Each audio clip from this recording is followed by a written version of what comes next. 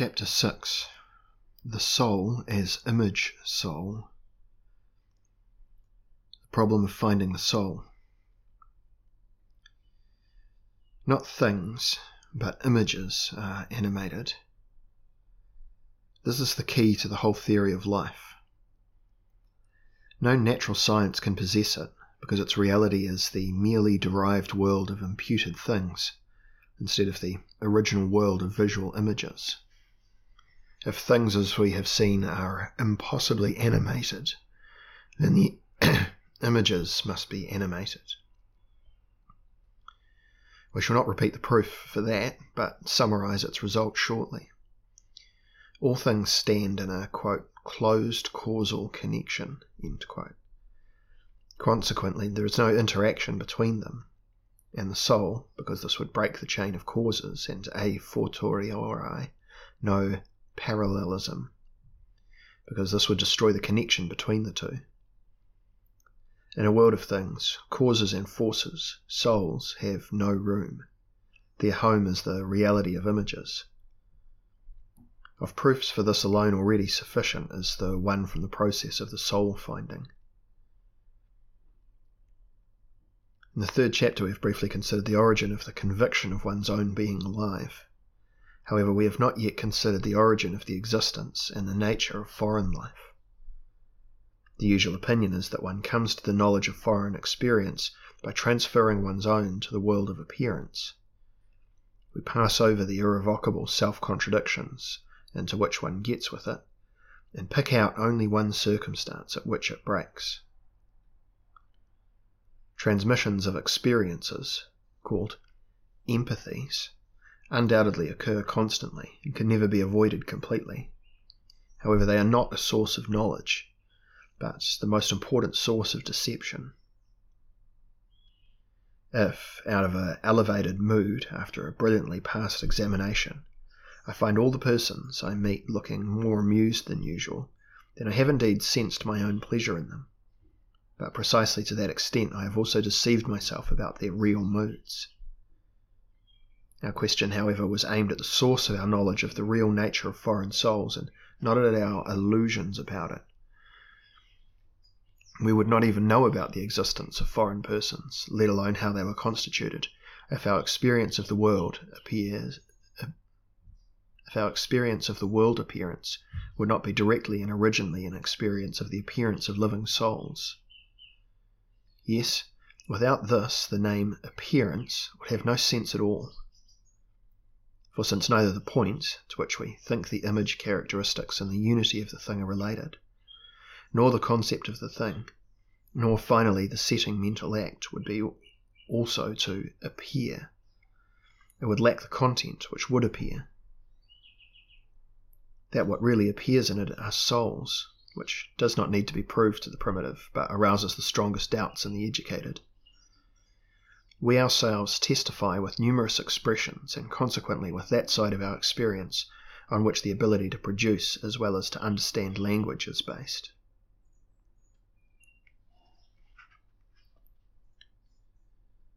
On the double meaning of sensual epithets. If the sensual characteristic, with the help of which we distinguish things, gives us the indication of what is experienced in the thing, then, in view of what has just been said, the epithet designating it should, in principle, have a double meaning. That of a feature of the appearance itself, and that of a feature in the being appearing in it, or taken from the difference in direction of the concepts. It should designate the characteristic, both of a thing and also of a soul, that appears in it. There are innumerable proofs for this. The human body has the property of warmth. A piece of ice has the property of cold. But also the colours of a painting are warm, of another cold. Rough is the bark of a tree, but rough also is the sound of a roaring bull, or the climate of the highlands of Pamir. Sharp is the knife, as no less the whistle of the locomotive and the smell of the vinegar. The property of sound and the property of colour have nothing at all in common with each other, and nevertheless we speak unhesitatingly of tone colours and colour tones. height characterizes the mountain, depth the well shaft according to the same characteristic, however, the tone qualities differ from each other. If we speak of the difference of high and low tones, it certainly does not occur to anyone to think that the former float down from the stars and the latter up from the gullets of the earth. But how do we come to distinguish certain kinds of sounds by a contrast of the places in space, whose sensual content is incomparably different from that of the visual space? It would be idle to refute the various erroneous views with which one tried to explain this, and only basically it is to be noted that the linguistic theory of transference, which is also popular here, can only satisfy the thoughtlessness.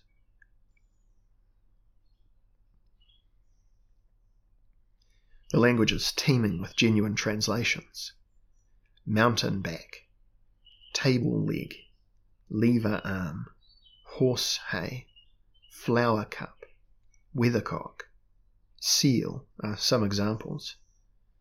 But how does the transfer come about, the result of which is, for example, the name mountain back?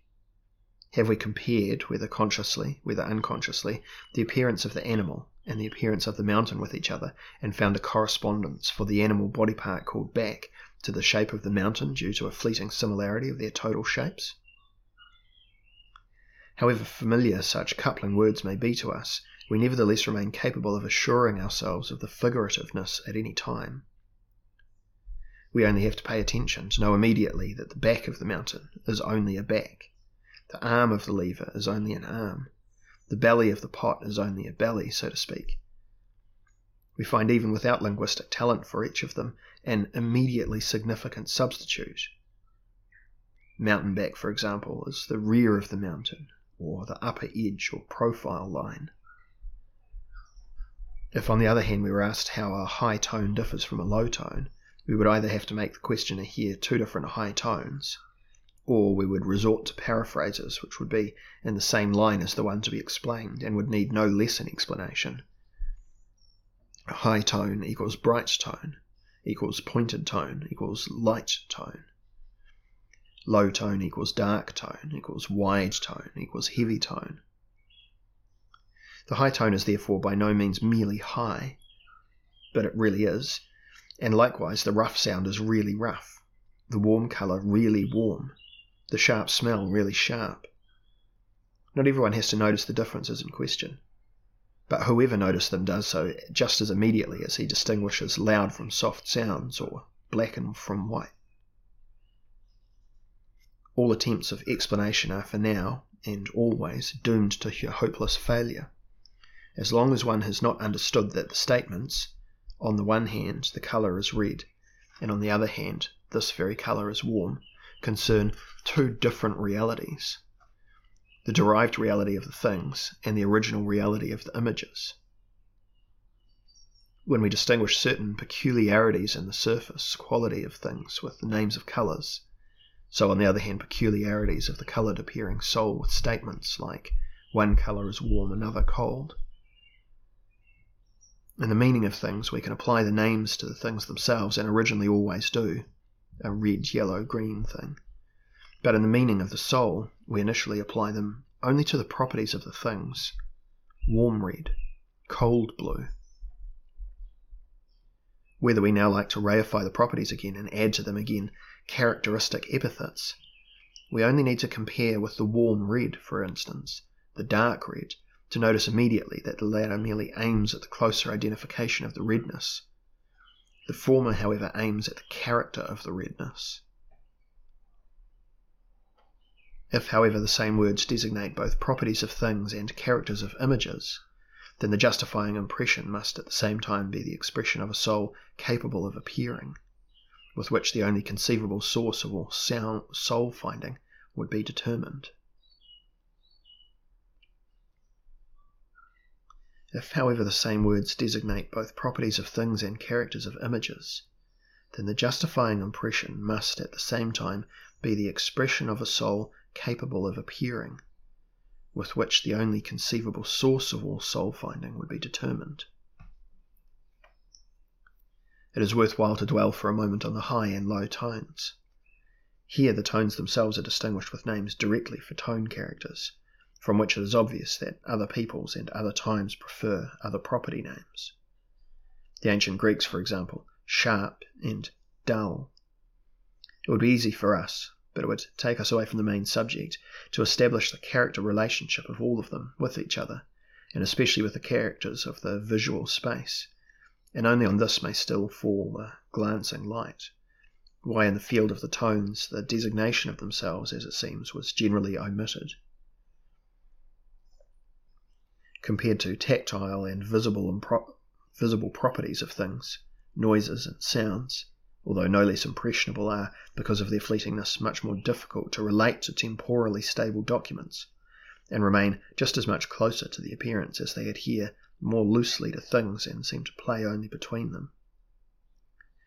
Listening to the meaning of the words, we notice that the reification of the visible properties of things took place in the direction of materialization, of the audible ones in the direction of spiritualization. The colour can be compared to a thing, the sound only to a being.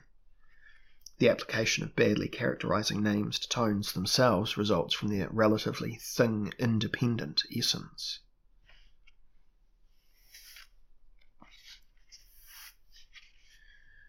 On the sensual designation of human characters.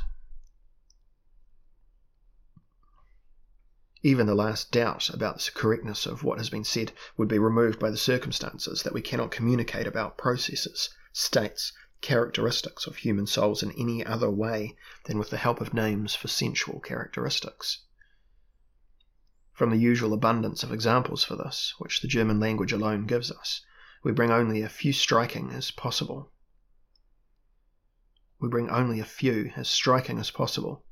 and that in an order which runs without conceptual rigour from the most general to the more special characteristics of appearance. The space, its dimensions, its fullness, delusions of grandeur, boastful, great resolutions, small-minded, small-hearted, petty, high thoughts, lofty, high-minded, low thoughts, humiliation, lowliness, profound, depth of feeling, absorbed in thought, wide horizon, broad-minded, far-seeing, narrow horizon, narrow-minded, limited, long-sighted, short-sighted, shallow, superficial, mindful, soulful, witty, thoughtful, openness, close-mindedness, static and dynamic along with the results of movement of mind, calmness of mind, excitability, restlessness, agitated, mobile, distractible, effervescent, overflowing, bubbling, rash, hasty, flight of thought, exaltation, inspiration, devotion, inclination, aversion, restraint, lifted, depressed, pressed, grasped, stunned, captivated, entranced, overwhelmed, tense, strained, stretched, bent, stirred, shaken, mad, moved from the right place to the wrong place, dislocated, twisted, bent, rubbed, sly, completely infused with something, hidden, devious, disjointed, tidy, ravished, from ravish meaning to snatch away, dismayed, from showered with something, fickleness, materiality, weight, state of aggregation, malleability, heavy-hearted, ponderousness, gravitas, heavy revolve, light-blooded, frivolous, credulous, frivolity, firmness, hardness, softness, impenetrability, stubbornness, wooden, massive, supple, pliable, tough, brittle, to imagine, to impress, impression, atmospheric, serenity, clarity, serene, enlightened, transfigured, gloom, gloominess, dry, stormy, fickle, with reference to ancient religious customs, to throw something to the wind, windbag, to fall out of the clouds, as if fallen from the moon. Fire of passion, enthusiasm, fiery temperament, nature, burning love, ardent hatred, kindled, inflamed, inflammable. Palpabilities and temperatures, gentle, rough, perceptive, blunt, pointed. Heat, cold, cold-blooded, hot-blooded, frosty, chilly, icy. Sense of taste, sweet love, bitter sorrow, bitterly evil, sour trouble. Sense of smell. Acoustics, tuning, tuned, out of tune, down-tuned, voice of reason, conscience, reason from to hear. Optics, view, insight, intention, perspicacity, blinded, enlightenment, bright head, intuition. Activities and their results, drive, urge, to imagine, conception, concept, to grasp something, apprehension, approaching, rejecting, attracting, repelling, dissipating, engaging, from taking into oneself and thereby possessing, being bent on something, dissipating, discursive, from passing through, casting value, unbridled, saddle-fast, uncouth, unpolished, unadorned, nailed, dogged, broad-minded, head-hanging, soft-spoken, hair-splitting. Each of the listed expressions has, in addition to its soul-specific meaning, a factual meaning that is either still alive today or that can be immediately visualized without difficulty, which is based on the experience of a reality that appears, and no one would be able to invent other names for the identification of human characters instead of names based on images. Either one shows us souls in exactly the same way as one shows us directly colours, shapes, movements, indirectly sounds, smells, temperatures, tastes, or one wants to reject as senseless the speech that lets the showable be transferred to the never and nowhere showable.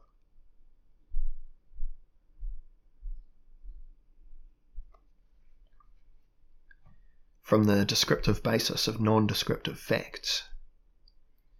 Perhaps, however, we are reproached for having made a very biased selection, which can easily be countered by another such name which describes mental qualities without the mediation of sensual ones. E.g., no vividness is to be noted from words such as sorrow, grief, joy, anger, consciousness, spirit, mind, desire, soul. To this it would have to be replied that the same applies to them as to all conceivable names for non-descriptive facts, although with many of them the figurative starting point of their roots in the development of the feelings of meaning has long faded away, and sometimes even linguistic science finds it difficult to determine it. The original meaning of sorrow, for example, is burden, strain, grief, proves to be originally related to the Greek chromados, crunching. Glad goes back to the Old Norse freyr, fast, nimble. Anger is derived from the root ter, to tear, Old High German zehren, to tear. The knowledge and consciousness leads to the root wid, to see, to find. Greek eidein, Latin verdere, videre. Soul comes from the Ur-Germanic zaivolo, which is probably related to Greek aiolos, movable. Whenever we trace the history of such names sufficiently far back, we infallibly come across a sensual original meaning, and often find, even for today, meaning-related soul names that have the same or similar initial images among the most different peoples. Thus, to mention only obvious ones, the soul is conceived as breath in the Latin spiritus, Greek psyche and pneuma, Slavic dua, Indian etman and prana, Arabic nefs and ruh, Hebrew nefesh and ruach, as something blowing, shaking, excited in anima and animus, in thymos, from thyein to rush, possibly also in the German Geist, if the assumption of its origins from Old Norse geyser is to rage is correct.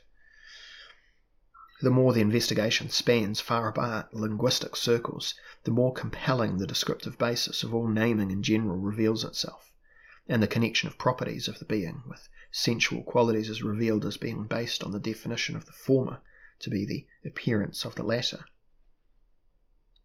If our scholars still continue to talk about transmissions, then they should consider, by the way, that not even the imagination of a storyteller could concoct something even more wonderful than scientific psychology. The science would find itself in the astonishing position of constantly using consciously transferred and inauthentic expressions, without, however, ever being able to tell us what it actually means. For whether it would use 100 or even 1,000 words to explain a single metaphor, each of them would again be a metaphor. Yes, the matter is only brought to an almost tragic comedy by the fact, which cannot be doubted, that among the linguistically available names for characters of life, the soul scientist disdains most of all, and must naturally really disdain those which, like mind or will or spirituality, no longer show their figurative origin. Mind, will, soul, spirit, spirituality seem to him dark and suspicious of hasty hypostases.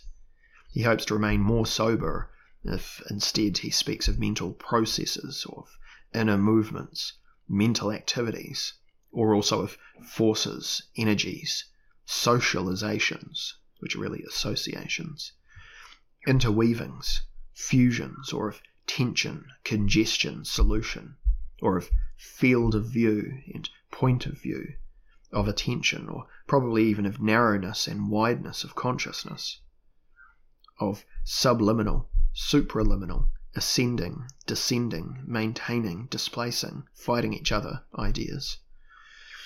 Not to mention the already quietly hinted hide-and-seek game of learning sounding, the hide-and-seek game with learned-sounding foreign words, each of which is borrowed from the world of sense things. But what has he achieved with such frazzling?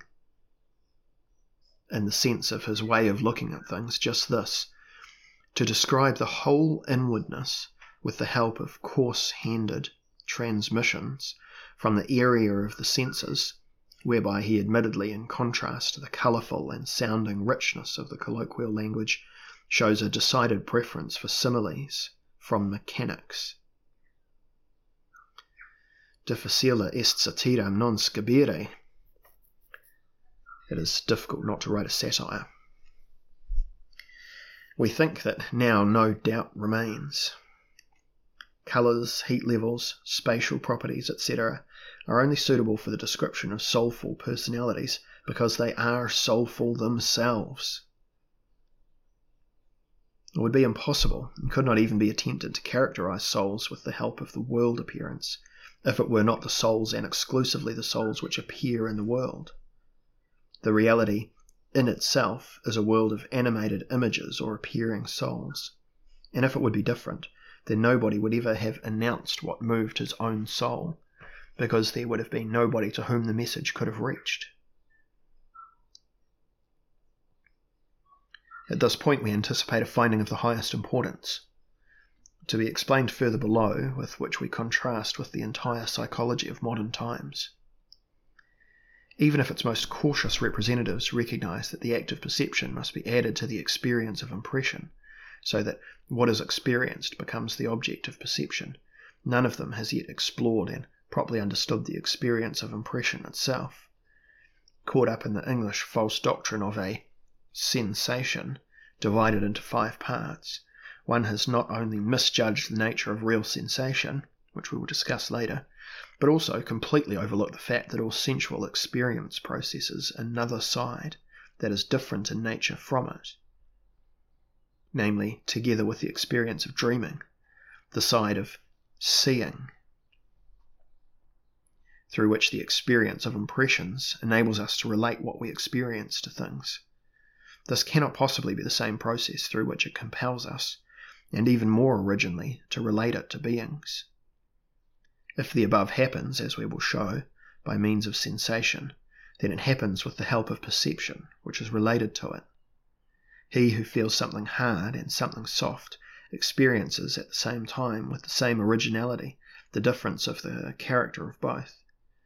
But if the character of hardness and the character of softness can also be experienced where there is nothing to touch, then it cannot have been the genuine process of sensation of touching, and so it must rather have been the process of seeing through which the perception of being was mediated. Because of the sensation, the animated spirit-bearer perceives animated things, souls appearing because of his seeing. We add, the seeing can happen without sensation, as already the state of dreaming proves. The sensation, however, needs the supporting seeing, so that the sensed can be noticed, about which will be more detailed below. What lives in the so-called living things? We spoke so far of the life of the images, thus of the original reality, and consequently of the life of the universe. For we must not, of course, distinguish between living and non-living things. Will it be understood rightly if we add, appearances are alive without exception. Things are inanimate without exception.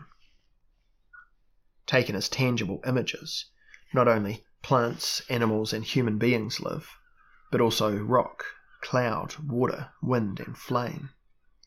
The sun dust, the brick, the desk, the starry sky, even space and time live. Taken in the sense of only conceivable things, even the human being is like all other things, only a union of mechanically moved atoms. We will make our opinion clearest with the help of the undoubted difference which exists between the life of the corporeality of the dead and the living animal, the dead and the living plant. But this is how this difference presents itself to us. In the wood of the living tree, the life of the tree itself appears. The logs of the decomposed tree, on the other hand, are a partial expression of the life of the earth. So we distinguish the life of the macrocosm from the life of the microcosm, and our question about the so-called origin of life on earth is not, how did dead matter become a living plasma? But it is, how did the life of the earth become cell life? The most convincing revelator of late romantic knowledge, in his beautiful book on the life of the earth, Carl Gustav Carus, says, in everything organic, limb-like, is the same life existing in perpetual development of some individuality is to be recognized.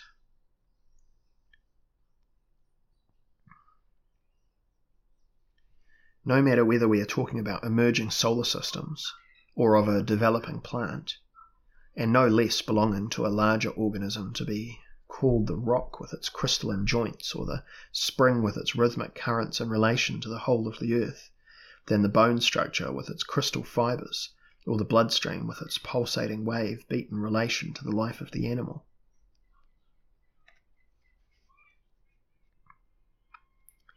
Both kinds of life, the macrocosmic and the microcosmic, comprise again numerous subtypes, which, however, are not to be discussed further here.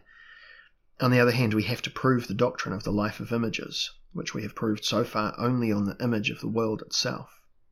Also on that side of the image of the world, which in the spirit of mechanistics would fall under the genus of living things, on the living organisms in the narrower sense.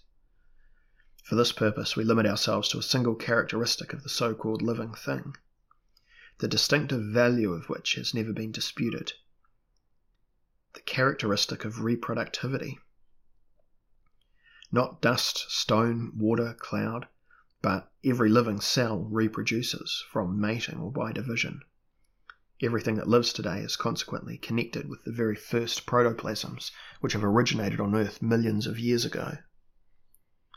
Every living being of the present is connected by an unbroken chain with the living beings of an unthinkable prehistoric time. Let us consider the facts a little more exactly.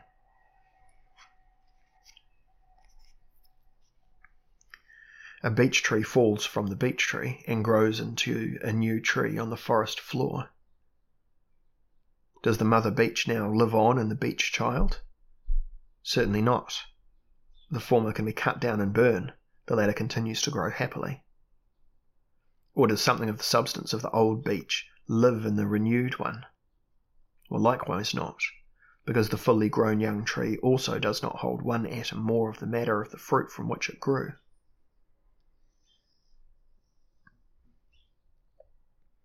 The matter of a man of 30 years has been changed up to the last molecular units compared with the matter of the same man of 10 years. But if neither the intrinsic being is preserved, nor also the substance of which it consists, what is it actually that reaches through thousands and thousands of generations uninterruptedly?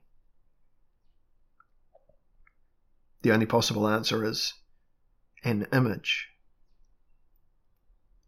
The image of the oak, the image of the pine, the image of the fish, the image of the dog, the image of the human being returns in every single carrier of the species.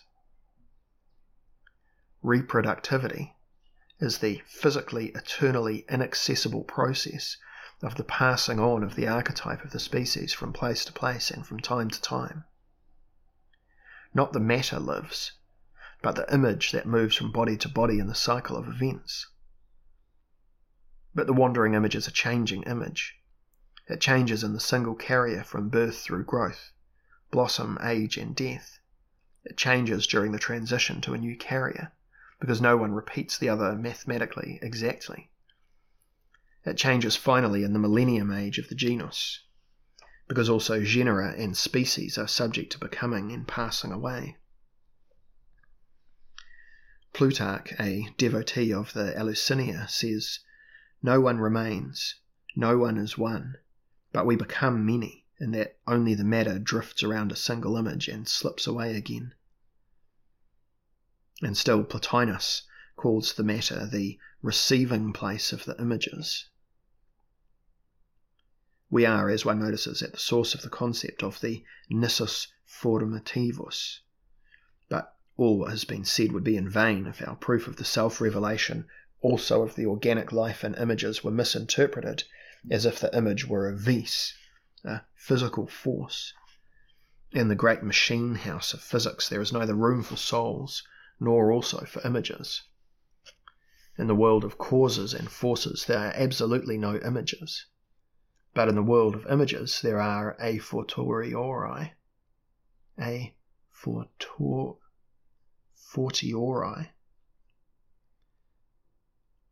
In the world of causes and forces there are absolutely no images, but in the world of images there are a fortiori no causes and forces.